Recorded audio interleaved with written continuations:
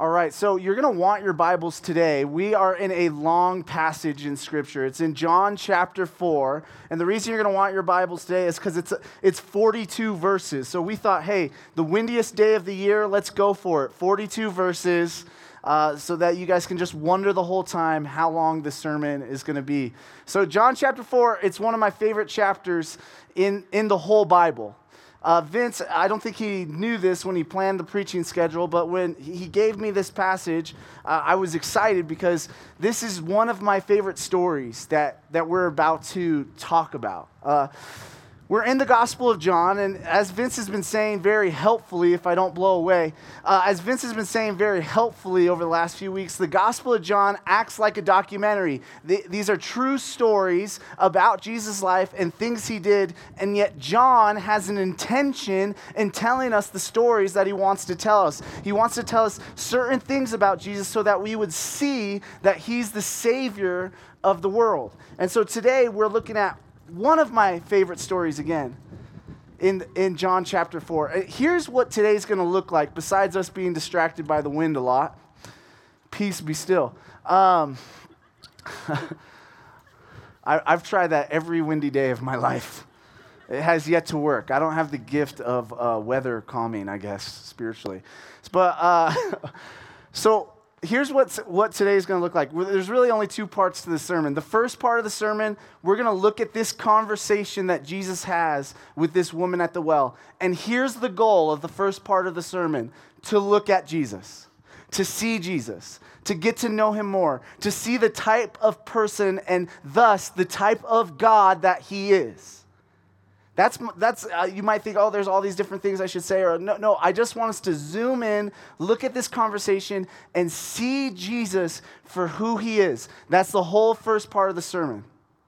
The second part of the sermon, we're going to be left, after we look at this conversation that Jesus has with this woman at the well, we are going to be left with a question about, really a theological question. And the question is simply this: how do we get this living water?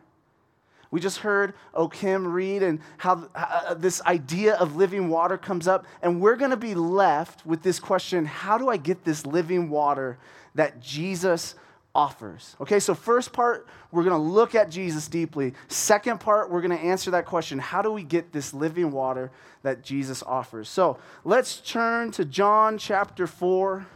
If you're not familiar with the Bible, there's two parts to the Bible. There's an Old Testament and a New Testament. And the New Testament starts off with 4 books or 4 documentaries about Jesus' life. And so we're going to be in John chapter 4. Just to warn you guys today, I'm going to stop a lot as we go through this story. And the reason I am going to have a stop a lot is it might be because I'm a bad preacher, but it also might be because I really want us to look at this conversation closely. I find that when I read the Bible, so often I kind of just gloss through it or I go through it. And this story is such a famous story that even if you're here and you're not a Christian, you've probably heard this story before, or a reiteration of it or a portion of it. And so what I want us to do is to break that conversation up and stop at different moments and look in at, what is Jesus saying? What is this woman saying? What is exactly going on here? And so we'll be stopping a lot, but it will be good for us to see who Jesus is. Okay? All right, John chapter 4, verse 1, we're going to read through verse 6 to start us off. Now, when Jesus learned that the Pharisees had heard that Jesus was making and baptizing more disciples than John, although Jesus himself did not baptize, but only his disciples, he left Judea and departed again for Galilee. And he had to pass through Samaria. So he came to a town of Samaria called Sychar, near the field that Jacob had given to his son Joseph. Jacob's well was there, so Jesus, wearied as he was from his journey, was sitting beside the well. It was about the 6th hour. Okay, let's set the scene here. Let's understand what's going on. I'm backing up so the sun doesn't blind me. Let's set the scene here. Jesus finds out that the Pharisees, they're starting to know more about him. And Jesus is really, what we'll see in the Gospels and in the Gospel of John, Jesus is really intentional about his ministry. He's really intentional about how he rolls it out and when he wants to roll it out and how he wants to bring about the kingdom. And so the Pharisees are giving him a bit too much of attention. So he says, let's go. Hey, let's go to Galilee. It will quiet down a bit. I won't be getting as much attention because Jesus isn't ready for that attention yet, which we go, that just kind of defies everything I know about how to proclaim and bring about your kingdom. And part of the reason is Jesus lived on the other side of the cross and we live on the other side of the cross. And so things are a little bit different. But Jesus wants to go have things get a little bit quieter. And so the fastest way to Galilee for him is to go through this area of Israel called Samaria. Now, we've heard a lot about Samaria over the years. Some have even said certain people would travel around Samaria rather than through Samaria because of how much the Jewish people of the day just did not like the Samaritans. So here, what is Samaria? Samaria was this region in Israel where these people lived that were referred to as the Samaritans. And the Samaritans were simply this. They were half Jewish and half not Jewish. So half their lineage came from Jewish ancestry. Things are going to be flying today. And half their ancestry came from they didn't know. Or different, they did know, but just different non-Jewish entities.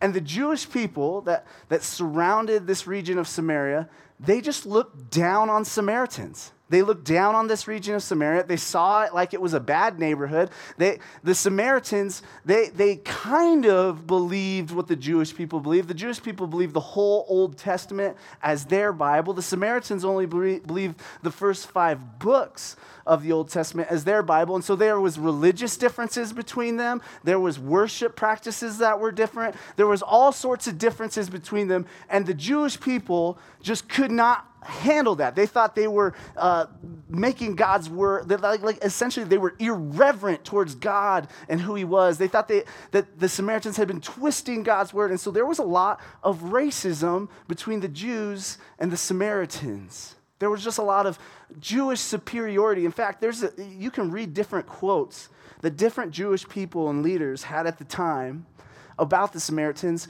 and they're just disgusting. They're just bad. There was one quote I was going to read, but it's truly too vulgar to read on a Sunday morning, but it gives you a picture of how the Jewish people looked at these Samaritans. And so any Jewish reader reading the story and seeing that Jesus is willing to travel through Samaria, not only travel through Samaria, but stop through Samaria, which people did. It wasn't, I think we grew up here and everybody traveled around it. Sometimes people did travel through it. It wasn't that uncommon. But it would grab people's attention because they would go, what is this rabbi? What is Jesus going to do in Samaria? And Jesus, being fully God and fully man, he's not afraid to stop in the bad neighborhood of Samaria because I think he made every neighborhood. Let's read the next few verses. Verse 7. A woman from Samaria came to draw water. Jesus said to her, "Give me a drink," for his disciples had gone away into the city to buy food. The Samaritan woman said to him, "How is it that you, a Jew, ask for a drink from me, a woman of Samaria? For Jews have no dealings with Samaritans." Okay, so Jesus, he's thirsty, he stops, and he wants a drink. Unfortunately, he doesn't carry a bucket around with him everywhere or a cup with a really long rope on it around with him everywhere. And so this woman shows up at noon at the well, and he says, "Hey, can I have a drink?" Right? That "give me a drink" sounds forceful there, but I really think he's just saying, hey, can I have a drink? This Samaritan woman, she's perplexed, and she's perplexed, rightfully so. Not only is there barriers between them because she's a Samaritan and he's Jewish, but there are gender barriers between them as well. She's a woman, he's a man. Back then, women were seen as less than. In Jesus' day, in that area, women were just seen as less than, as not as good as men, as not as equal as men. That's how it was viewed. Women didn't have the same legal rights. Women couldn't be witnesses in court. And so here you have this man, this rabbi, and you could tell people were rabbis by what they wore. And I think that's why often Jesus is called a rabbi, a teacher of the Jewish law. And she sees this Jewish rabbi say, "Give me a drink," and she's just perplexed. This would be an awkward situation. This would be an awkward situation. I don't know if you've ever had random strange men approach you out of nowhere, but it freaks me out when it happens, okay? When a random man comes up to me and talks to me, I'm like, I'm out of here. And so I imagine that most people in that scenario, they would have just given this guy a drink and taken off.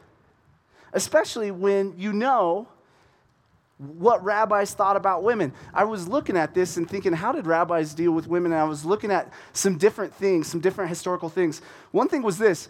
If you were really a holy rabbi, a lot of rabbis taught this, if you were really a good rabbi, a holy, good, perfect, godly rabbi, you made a practice of not talking to women in public. That's what they did in that day. They said, hey, if you're really holy, you're just not even going to talk to women in public. I saw another crazier thing that rabbis would do. Rabbis encouraged each other to not even talk to their wives very much because it took away from studying the word. And they were less holy if they talked to their wives. So women are completely looked down upon. Jesus is kind of making an awkward situation a little bit here.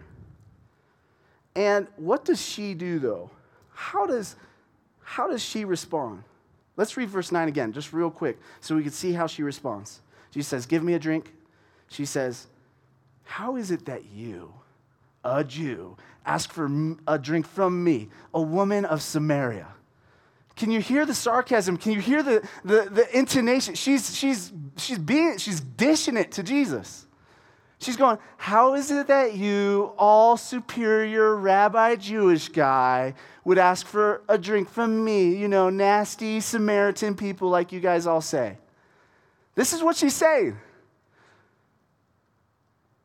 The Samaritan, she's bold, she's direct, she's feisty. I really like her, right? I need her around when a strange man approaches me. Like that, I need this woman in my life to protect me from strange men. She's feisty. Jesus responds to her and her feistiness.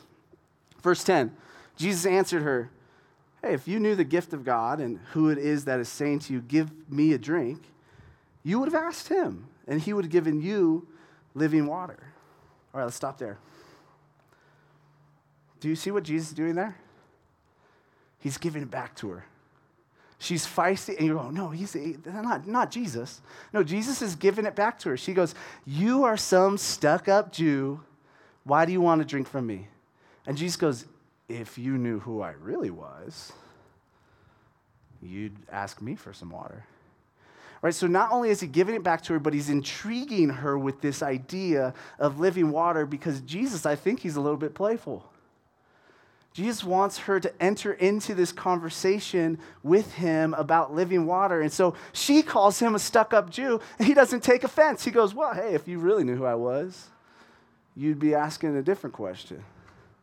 I love Jesus in the Bible versus the Jesus I grew up with. I grew up with a Jesus. I watched a lot of TBN. Do you guys know TBN, Trinity Broadcast Network? I grew up, that's how you know I grew up really in the church. I had to watch that channel all the time. It's the Jesus channel, and you watch all kinds of things on the Jesus channel, but there's all these depictions of Jesus in different movies and cartoons and stuff, and the Jesus channel Jesus is different than this Jesus. The Jesus channel Jesus, he's almost always Caucasian, which threw me off always. But then the Jesus channel Jesus, he's always kind of just like an angel. He's always like looking through people. Like he's never like a real human. Like he's like, if you knew who you were talking to, you would have, like, it's just creepy. He's just creepy every time. Like, I get why people are weirded out by Jesus. Because the way we depict him in art is this kind of creepy, weird Jesus. But when you read and see how he really responds and how he really interacts with people, he's not creepy. He's kind of funny. He's playful. He's kind of wise in how he talks with people. I love the Jesus of the Bible more than the Jesuses I grew up with on different movies.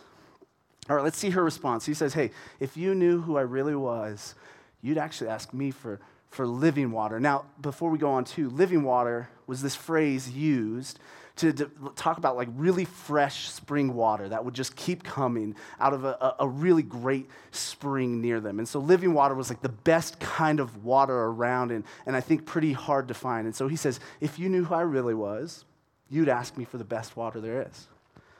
Let's see how she responds in verses 11 and 12. The woman said to him, "Sir, you have nothing to draw water with, and the well is deep. Where do you get that living water? Are you greater than our father Jacob? He gave us the well and drank from it himself, as did his sons and his livestock." I love her. I love this. This lady is so feisty. Jesus goes, "You'd ask me for water if you knew who I was." And she goes, "You don't even have a cup." That's how this conversation started. I have the cup, you don't. I have the bucket, you don't. And then she does a little dig at him. Do you know this is the dig? She goes, "Are you better than Jacob?" Do you know Jacob in the Bible? I don't know. I know we both agree on that part of the Bible. Do you know Jacob? Are you better than him? Are you saying he built this well like 2,000 years ago, Jesus? Well, she doesn't know his name yet. Rabbi. And he drank from it, and his kids drank from it, and even his cows drank from it. You better than him? Where's your well? I love her. She's so feisty. Their conversation keeps going. Verse 13. Jesus said to her, "Hey, everyone who drinks of this water will be thirsty again. But whoever drinks of the water that I will give him will never be thirsty again. The water that I will give him will become in him a spring of water welling up to eternal life." The woman said to him, "Sir, give me this water so that I will not be thirsty or have to come here to draw water."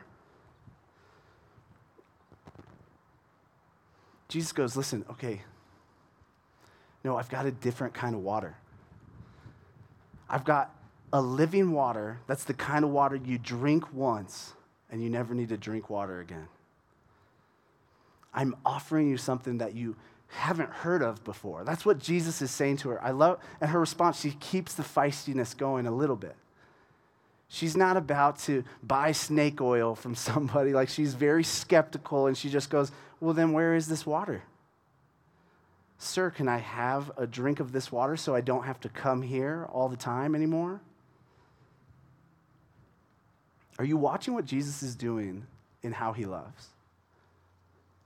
He's not intimidated by her personality. He's not pushed away by her feistiness. In fact, I would argue that Jesus is moving toward her. In this conversation, every time she's feisty, Jesus just keeps going, keeps having this conversation where he moves closer and closer to her and her heart. Love moves toward. And what we're going to see is that the way that Jesus loves is he often moves toward people. And we're about to watch Jesus move even closer to her. So she says, "Give me this water." We're going to read verse 16 and half of 17. It says this: Jesus said to her, "Well, go and call your husband and then come here."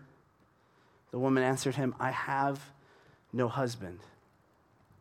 Okay, so she says, "Give me this living water." Jesus says, "All right, well, go get your husband and then come here." And her response, do you notice something about it? She just goes, "I have no husband." What do you notice about it? It's short. It's 4 words. Okay, before, every time Jesus said something, she had a couple sentences, a sentence or two. She had more than 4 words to respond to Jesus. She had feistiness. She had sarcasm. She had wit. But in this moment, when Jesus said, "Well, hey, go get your husband," her response is just 4 words: I have no husband. Jesus has pressed into a tender area in her life. And it shows in her reduced vocabulary. And Jesus is going to press even more into this tender area. And it's really going to feel like Jesus is intruding. So let's reread 16, and we're going to go through 18. Jesus said to her, "Go, call your husband and come here." The woman answered him, I have no husband." Jesus said to her, "You're right in saying, 'I have no husband.' For you have had 5 husbands, and the one you now have is not your husband. What you have said is true." Okay, so we know Jesus. Jesus, fully God, fully man, so connected to the Holy Spirit, knows things about her life that none of us would know without the Holy Spirit revealing it to us. He says, go get your husband. She goes, I don't have a husband. And he goes, yeah, I know. You've had 5 husbands. And I know that even the guy you're with right now is not really your husband. I know. Here's something about Jesus' love that we're going to notice throughout the Gospels. Sometimes love also intrudes. Okay, I say that, let's be careful with that, because some of you are going to go and intrude in people's life in unloving ways. But the way that Jesus does it is a healthy intrusion into someone's life. And he brings up this tender area. In that day, it was uncommon to have this many husbands. You might be going, okay, why is he saying, okay, the one you're with is not your husband right now? In that day, especially in Jewish thought, and even in Samaritan thought, sex was tied to being a spouse, to being a husband or being a wife. And so Jesus he's really intruding. He's saying, I know your baggage. I know what's going on. What's funny is growing up, I've heard this story a bunch of times, and almost always this woman, she's kind of portrayed as like, look, she's this promiscuous woman. She just can't find a guy, and she's going from guy to guy to guy to guy. And that could be true about her. But again, if we think about the context of the day that they were in, and not even just the context of the day they were in, the context of where she, as a Samaritan, was, being a somewhat oppressed people by the Jewish people at the time, you have to begin to think, we don't know why she had this 5 husband scenario going on. We don't know if all the other husbands died. We don't know if they cheated on her and left her multiple times. We don't know if she was so oppressed that she kept finding herself in these situations where she's being oppressed. We don't know if she is just trying to survive and make enough money or food or whatever to survive, to literally survive. We don't know her story. And so I would just encourage us to be careful and not just assume we know what's going on. What's probably happening is a mixture of all those things, or some of them and not some of the others. And yet Jesus wants to press into this tender area, which we're kind of just left going, Jesus, why are you pressing into this? What's going on?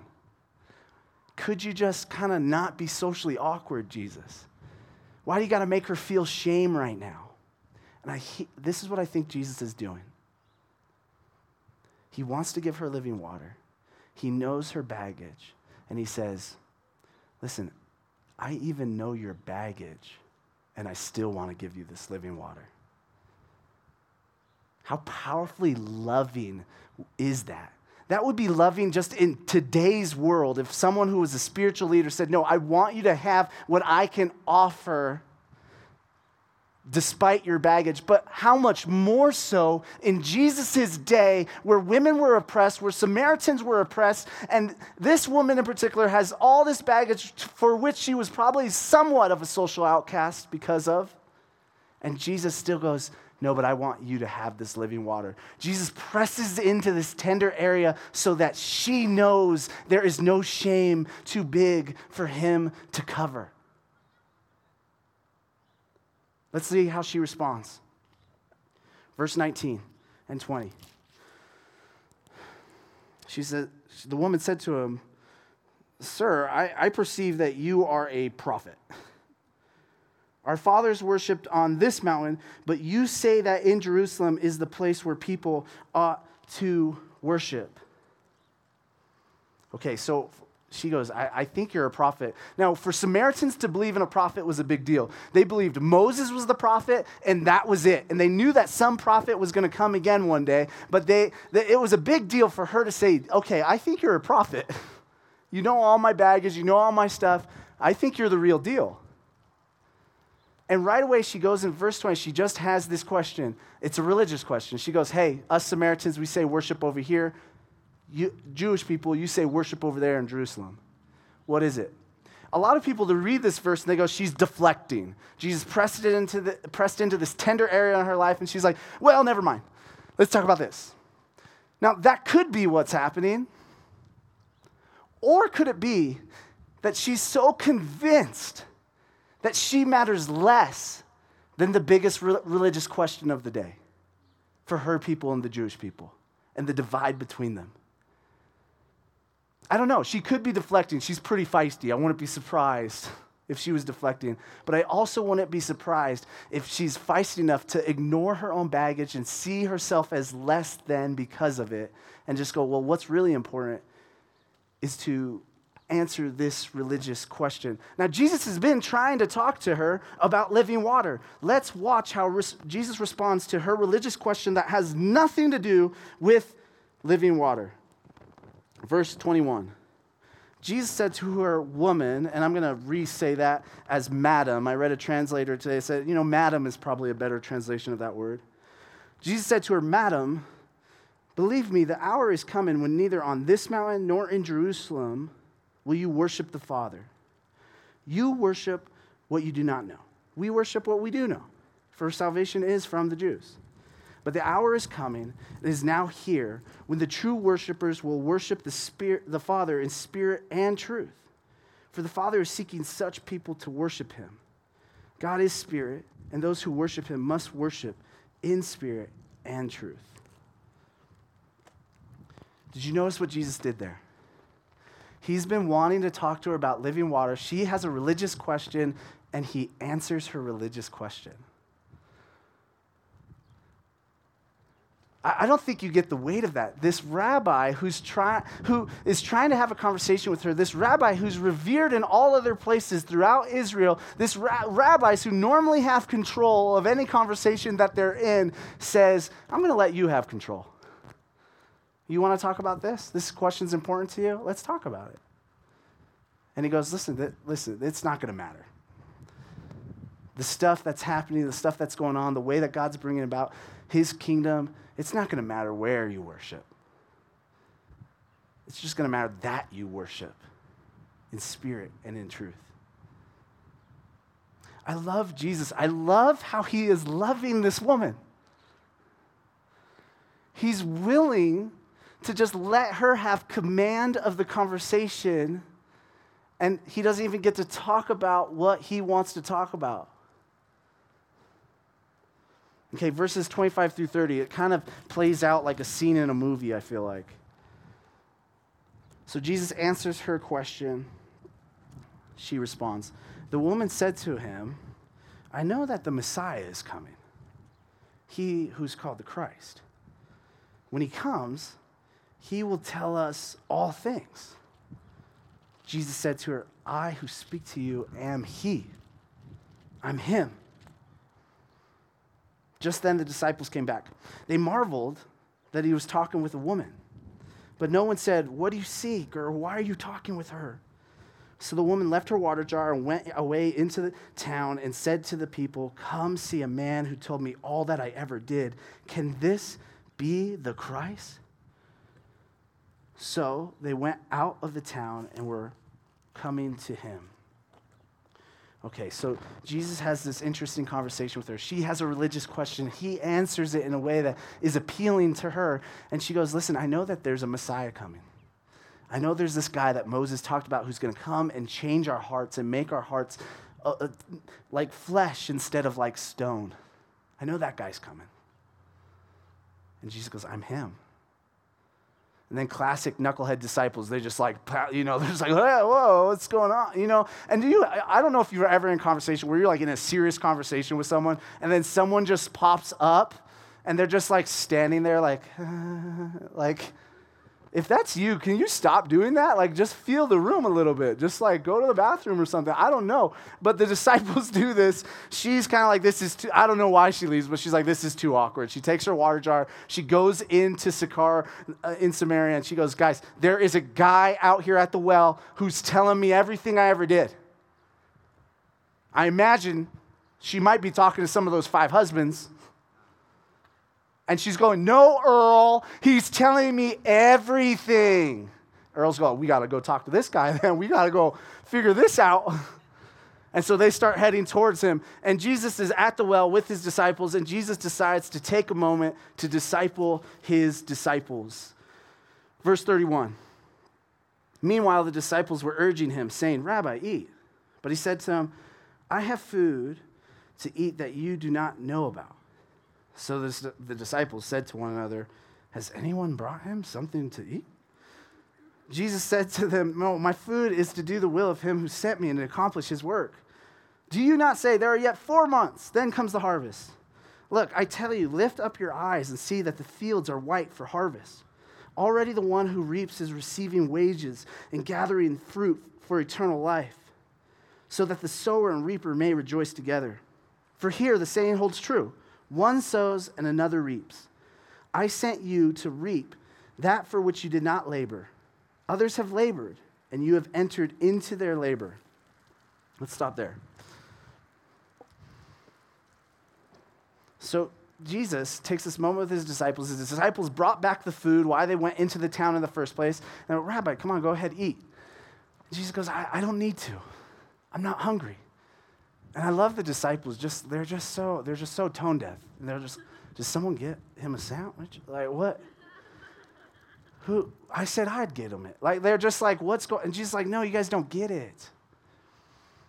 Do you want to know what makes me satisfied? That's what Jesus said. Do you want to know what makes me satisfied? Do you want to know what makes me not even hungry or remember my physical hunger anymore? To do the will of my Father. To begin to work in this harvest. That harvest language is this idea of God bringing people into his kingdom. So Jesus says, do you want to know when I'm satisfied? When I pour myself out. When I love. When I draw people in. You guys just went to go get me food that you didn't grow and you didn't harvest, that you didn't do on your own. This is the kind of work that we are being drawn into by my Father. And Jesus says, that's what satisfies me.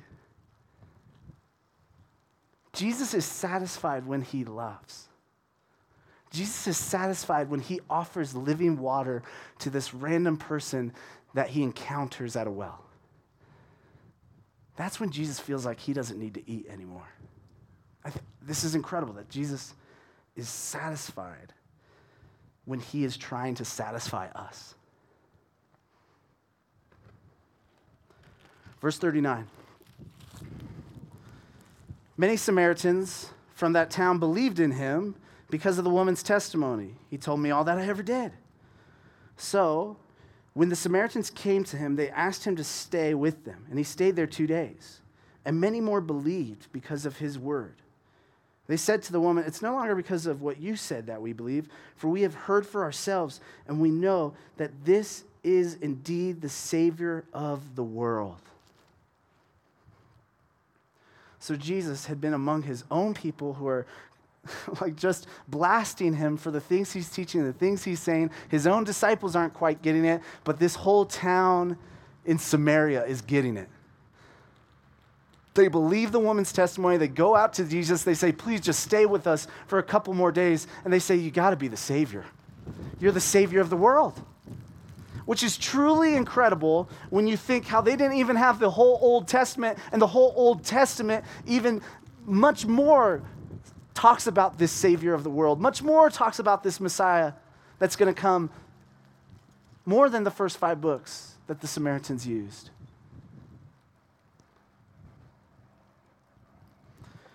When we look at this story, every time I just love seeing Jesus. I love seeing how he loves.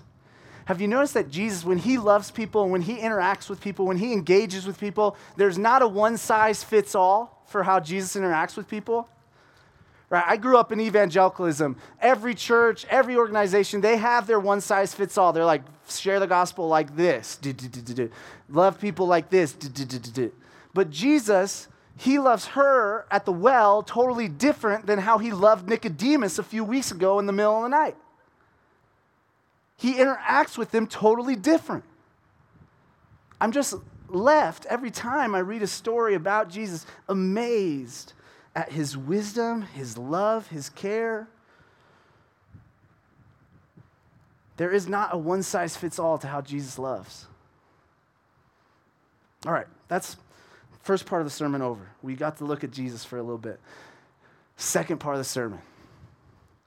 We're stuck asking the question that it doesn't seem like she ever followed up with, but she must have when they all came back.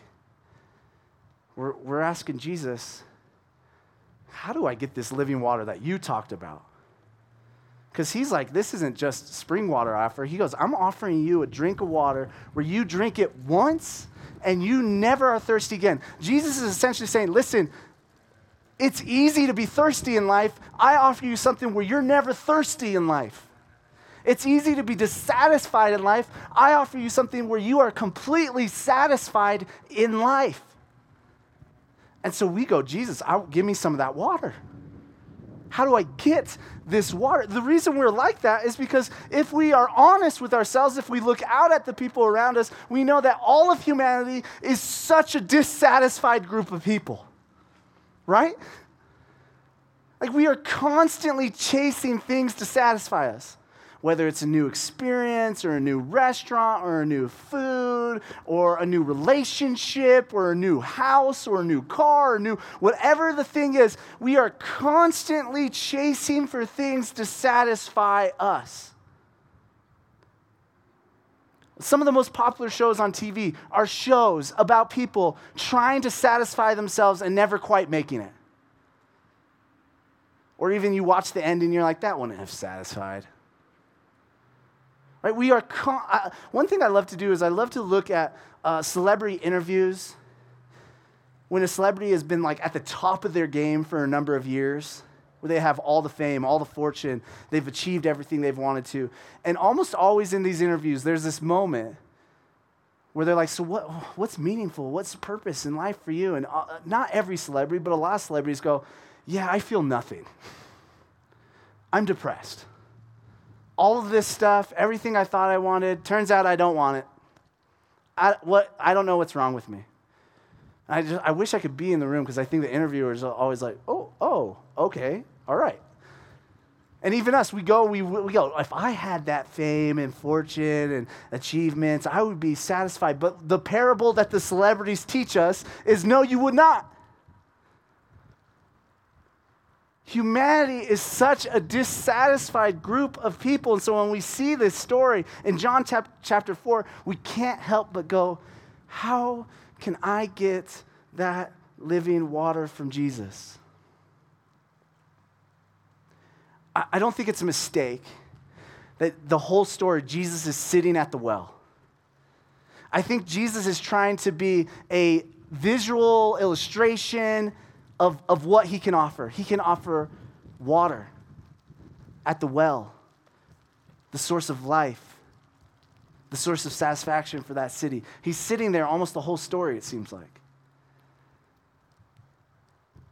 To answer this question, I'm going to read from John chapter 7. I shouldn't do this because we're going to preach on this again in a few months, but you know what? We'll just preach it twice. I think it's good enough news that it will sound good twice.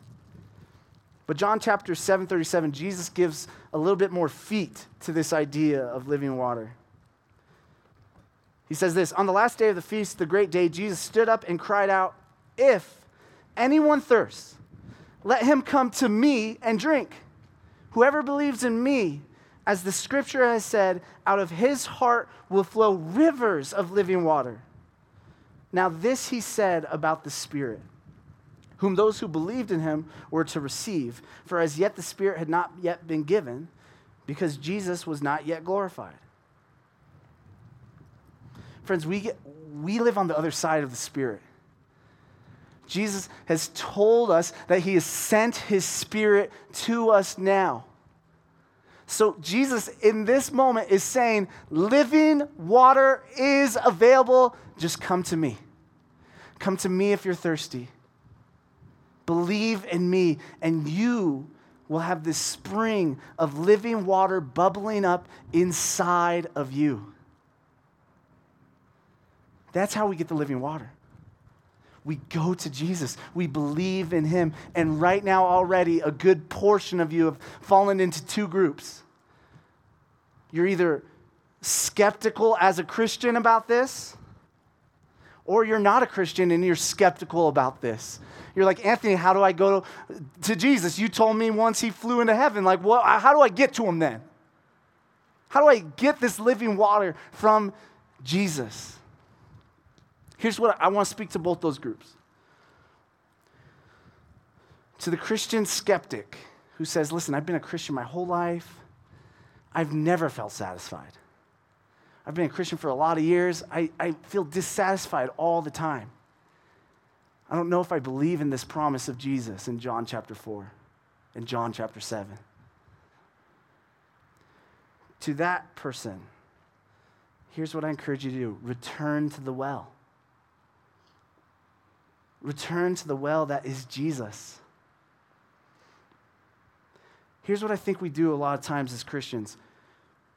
We convince ourselves that the old water is going to quench our thirst. So Jesus has already given us his living water, and yet we're like, you know what? I need to go back to some of those old ways of satisfying myself. I need to go back and that's what's really going to quench my thirst. And then that just turns into this like chain of events where you're just chasing and chasing and chasing satisfaction after satisfaction, which aren't true satisfactions because you're just left feeling dissatisfied within 5 minutes or 2 weeks or whatever time frame it is for you. So to the Christian skeptic, I say this: return to the well. Go back to Jesus for your satisfaction. Go back to him and say, remind me of the living water that you've already given me. That's what I say to the Christian skeptic in the room. To the non-Christian in the room who goes, I would love that, Anthony. I would love to be satisfied by Jesus, but this whole thing gets kind of hard. This whole thing is kind of difficult to understand. I'm going to die. It's just going to swallow me up, and then I'm just going to be gone. You're going, I want that living water. I don't know how to get it. How do I get that living water? And Jesus said, believe in me. And you go, I'm trying. I don't know. I can't believe it. It's just hard. And here's why it's hard. I'm going to use the illustration I used in our youth group a few weeks ago. That word believe there, in the Greek, it's a very robust word. In the West, where we live, we've taken that word to just mean cognitively believe. Just believe this, that this happened. We've almost like made it like a science word, right? Like you believe in gravity, right? Like this is what we've done. And that word believe, it does mean that, but it also means to trust in, to entrust yourself to. And if I'm not mistaken, when I've studied that Greek word, that's almost like the primary meaning of the word. And so when Jesus says, believe in me, he's saying, trust me. I have living water. You just have to trust me. Which feels like a big task. Here's the illustration I use in youth group. Have you guys seen Aladdin, the old cartoon Aladdin? It was one of my favorite movies when I was a kid. I can't bring myself to watch the new one. I don't want the movie ruined for me. I don't want Will Smith ruined for me either. So I haven't watched the newest one. But in the old one, there's this pivotal scene where Jasmine and Aladdin are trying to get away from the guards. And Aladdin knows that if he jumps down, there's a sand pile, they'll be fine. If he jumps out of this building into the sand pile, and he'll be fine. So he turns to Jasmine as they're trying to get away from the guards, and he says, do you trust me? And Jasmine's like, I don't know. And then Aladdin reaches out his hand, and he just goes, do you trust me? And she can't help but just trust him and take his hand, and they jump out, and they get away from the guards, and the guards catch them in like 3 minutes after that. Anyways, it breaks down. The illustration breaks down. But I think a lot of times when Jesus is saying, believe in me, he's saying, just trust me. Just follow me. I promise I have this living water for you. I promise. It might not seem like it, but just take my hand. Trust me. Entrust yourself to me, and you will not be disappointed one day. That's what I say to the person that says they want the living water. Do what John has invited us to do. John says, come and see. Jesus says, follow me. Jesus says, repent. Turn away from the things that you've been turned toward to satisfy you and turn to him instead to satisfy you. So how does that practically look? Just go outside and pray. I think we make it too like you have to do all these different religious things. No, you can just talk to God. Try to have a conversation with God like the woman at the well had a conversation with Jesus. It might feel one-sided, but I truly believe that the Holy Spirit speaks in those moments. Not always audibly, very rarely audibly, and I'm a little bit suspicious when someone says that, but the Holy Spirit speaks to us in all sorts of different ways, which is a sermon for another day. I've told people a lot of times in my life, I feel very content. I feel very satisfied. I feel content in Christ because of Christ. And and a little bit, that's my temperament maybe a little bit, and maybe I'm exaggerating a little bit. I certainly feel dissatisfied at different times in my life. But on the whole, I feel pretty content. And when I tell people that, they go, no, you don't. You're lying. But I know I'm telling the truth because I remember what it was like before I had the living water that I have in Christ. I remember what it was like waking up every day just looking for some sort of satisfaction that I couldn't find in any earthly thing or any earthly relationship. I could only find it in Christ. And one day, Jesus gave me that living water. And it's completely changed how I exist in this world. I am satisfied because Jesus has given me his living water. When you think about how Jesus secured this, it's just incredible. Jesus, the God of all creation, the God of everything, took on the form of a human, took on flesh, where his human flesh was thirsty, and yet he was totally holy. Jesus, in that body, goes to the cross to die for our sins. And on the cross, he thirsts.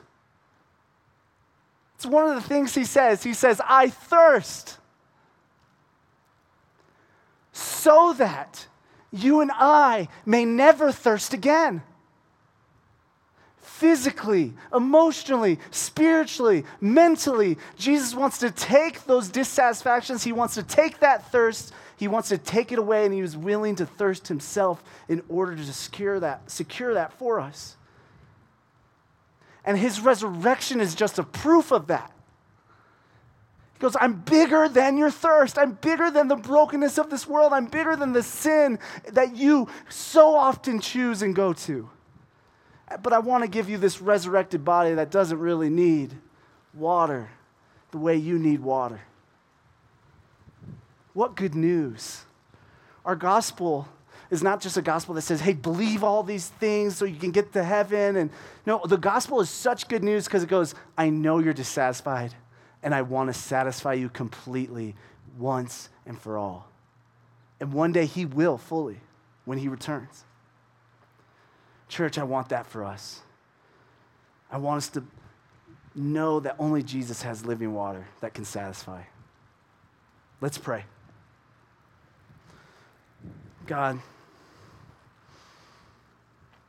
thank you so much that you offer living water.